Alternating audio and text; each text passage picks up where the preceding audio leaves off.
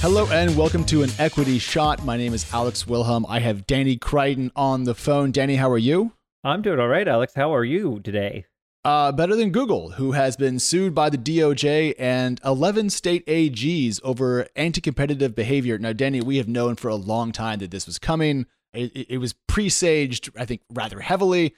I have had a chance to dig into the actual filing. I have many opinions, but just to kind of set the ground here for people that are tuning in and are unsure of why we've reached this moment, why Google and why now? Well, it did take me a little bit of time to find the filing. I was using Bing, and after a while I gave up and used Google, which may be part of the problem. But let's boil it down. So, obviously big tech has gotten really large over the last decade.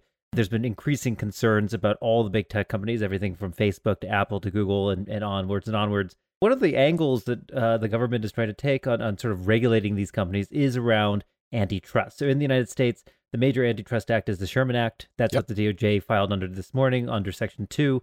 It's particularly focused on search and particularly search advertising. And so, one of the things on the conference call with journalists this morning that the Deputy AG was talking about is, obviously there's a lot of concerns about social media bias. There's a lot of concerns about anti-competitive practices around Android and Chrome and a bunch of other issues all around tech. This lawsuit from the DOJ is only focused on search and particularly search advertising. And the reason, and that sort of comes out of some of the theories out of Yale and some other law schools, which have focused on Google's consolidation of the ad market over the aughts and the teens. So its acquisition of DoubleClick and a bunch of other ad tech companies over the years. So they've launched this lawsuit. They have 11 AGs. All those AGs were GOP AGs. Yep. And it's filed this morning. Yeah, and I want to point out that this is all about focused on search access in some way more than I expected. The circular benefits that Google gets with scale. As Google has more data coming into it via usage, it can improve its products, and therefore it's better than everyone else. And so the question is, how does Google maintain all of this market share? And in my read of the lawsuit, some of the points were pretty good, some were bad. So I think that there's a key paragraph that I wanted to bring to us and everyone listening that I pulled out from the filing. This is from deeper into it. So if you go just read the first 10 pages, you won't see it, but it's a good summation. So if you'll excuse my terrible reading voice, here we go. Here's the DOJ's opinion about all this stuff. Google has unlawfully maintained its monopolies by implementing and enforcing a series of exclusionary agreements with distributors over at least the last decade. Particularly when taken together, Google's exclusionary agreements have denied rivals, search rivals, access to the most important distribution channels. In fact, Google's exclusionary contracts cover almost 60% of US search queries via things like its Android device agreements, I'd add. Almost half of the remaining searches are funneled through properties owned and operated directly by Google. So essentially, this boils down to Google has used commercial relationships to essentially force other companies, specifically device manufacturers, to pre-install Google software and give Google search preeminence. Google then gives manufacturers often a cut of some revenue back to make it look like a transaction. But in reality, if you want to run Android, you have to use Google on your phone or you can't get access to anything that you need. And then therefore you become a search partner and the consumer gets Google kind of pre-installed and pre-defaulted. Danny, my issue with this is a pre-default or a preset default is not a death sentence. And this DOJ filing kind of treats a preset default as the end of the conversation for that consumer. So if consumers were just more active in picking what they wanted to use, there wouldn't be as much of an issue here. So I'm curious about your view on the relative strengths of the different DOJ arguments as you've read them. Yeah, I mean, to me, what's nuts here is to think back to US v. Microsoft, 2 decades ago? Yep. When it was, a landmark antitrust case, particularly in tech, but even just generally. And it was focused on defaults of browsers with Internet Explorer on Windows. Yes. And 20 years forward, we're still talking about default search engines now instead of browsers, but through browsers. It's not even about the browser today, but basically what search engine is in the bar. I think that this is an interesting angle. Again, I think the advertising piece is much more critical. In the advertising market, Google is very dominant, and its network effects is very, very strong. And those network effects only exist because Google owns a fully vertically integrated sort of ad operation, right? No one can really join in any part of the tier. No. They can't do tracking, they can't do analytics because Google owns the whole stack. And so to me, that has always been the strongest part. The browsers are tricky, right? So Google does pay Apple, for instance, billions of dollars to be in Safari and particularly mobile Safari. It pays Mozilla hundreds of millions of dollars, if not billions of dollars, to be the default search engine in Mozilla. And that's one of the largest revenue sources for the foundation and the company. Google's argument has always been consumers have choice. In fact, Bing.com is less characters than Google.com. It takes less work to get to Bing.com, as crazy as it sounds. But the reality is that it has this victory in search for a reason. It's because they own so many different components. They have, excerpts from different sites that are built around it. They have technologies that, even here at TechCrunch, we have that integrate with Google Search to ensure that our articles are given priority in those search engines. So we can't just ignore Google entirely. No. And so I think the argument is fairly decent. Now, the challenge here is that there's so many different angles. There's so many lawsuits. The Democratic AGs have their own lawsuit underway, and they've said they're going to continue to do that separately from the DOJ. Congress is looking into Section 230, which affects more Facebook, but also potentially Google as a sort of open harbor. I'm forgetting the term now. You probably safe remember harbor. Safe harbor. It's not an open harbor. It's a safe harbor. I think safe harbors would have an open component, else they'd be a lake. Exactly, the pond. Yes, the safe pond.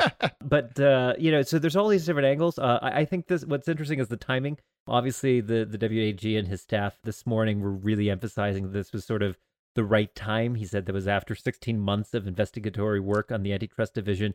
Happened to be exactly 2 weeks before a major U.S. election. There you go.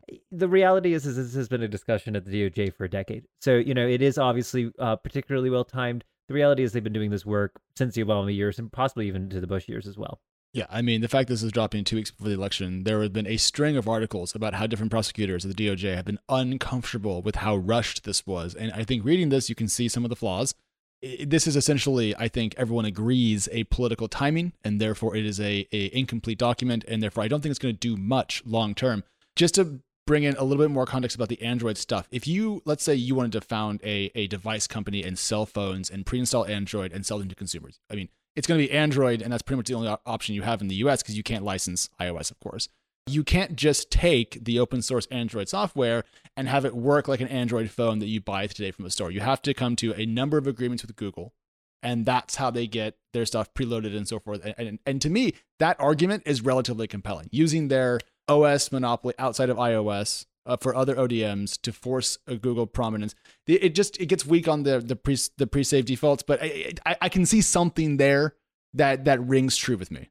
I think it's absolutely fascinating. So, in the actual complaint, it describes the fact that Apple's a closed ecosystem, which strangely does not trigger an antitrust concern because, Apple is not actually leveraging its position to try to control the market. It just has a part of the market, right? It has a product it offers to consumers.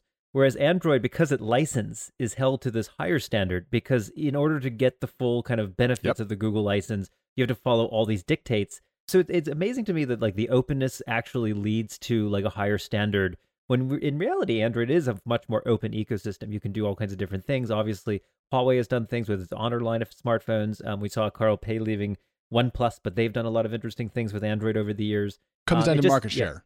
It comes down to market share. Yeah. And ironically, it's actually the second largest mobile phone operator, which again, in the complaint, they note that Apple has more market share of the mobile phone ecosystem in terms of this like category that they're identifying, which is not the entire mobile phone ecosystem. They said that Apple has 60% and Android has 40% in the complaint. So like it's just one of those things where to me the argument is hard, right, to fully accept that you're actually going after the folks who try to make it a little bit more open.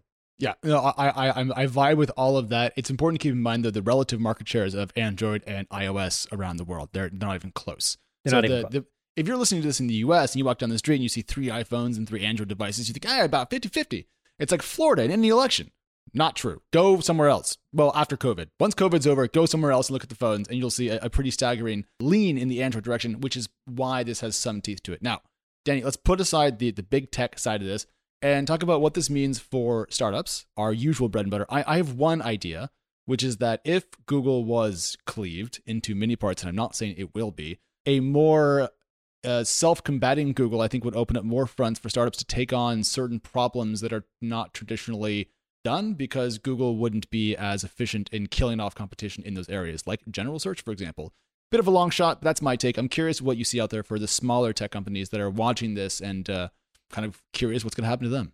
I think it's hugely important for opening up some of these markets to startup innovation. There's no way to build a browser today that competes. We've talked a little bit about the browser company Brave, Neva here in New York, which are trying to use Chrome. It's ultimately Chromium, but there's skins on top of Chromium. There's a really opportunity though in search. No one has a search company. No one tries to compete in search. Search has huge barriers to entry. It's very expensive, obviously, to search the entire web. It's very expensive in terms of infrastructure. It just requires a lot of money. And obviously, with a monopoly player like Google in place, it's really hard to sort of compete. So to me, it's a huge opportunity that if this just gets broken up, or more likely there'll be structural adjustments with search to open it up in a way that allows more people to compete in various segments, right? So in the ad market, you'll see more segments opening up that says, hey, you got to allow plug and play for analytics, or you have to allow plug and play for identification or verification. That to me is where it gets really, really interesting, because suddenly, like, the ad tech market, which hasn't had any VC funding in, frankly, like, what, a decade? I can't remember. I talked to someone who does ad tech, and I was like, you're a unique unicorn. You know that? Yeah. No one does ad tech anymore. That suddenly becomes an open market, right? That actually becomes a place you can do innovation. You can actually fund stuff. People can actually make money, potentially be acquired.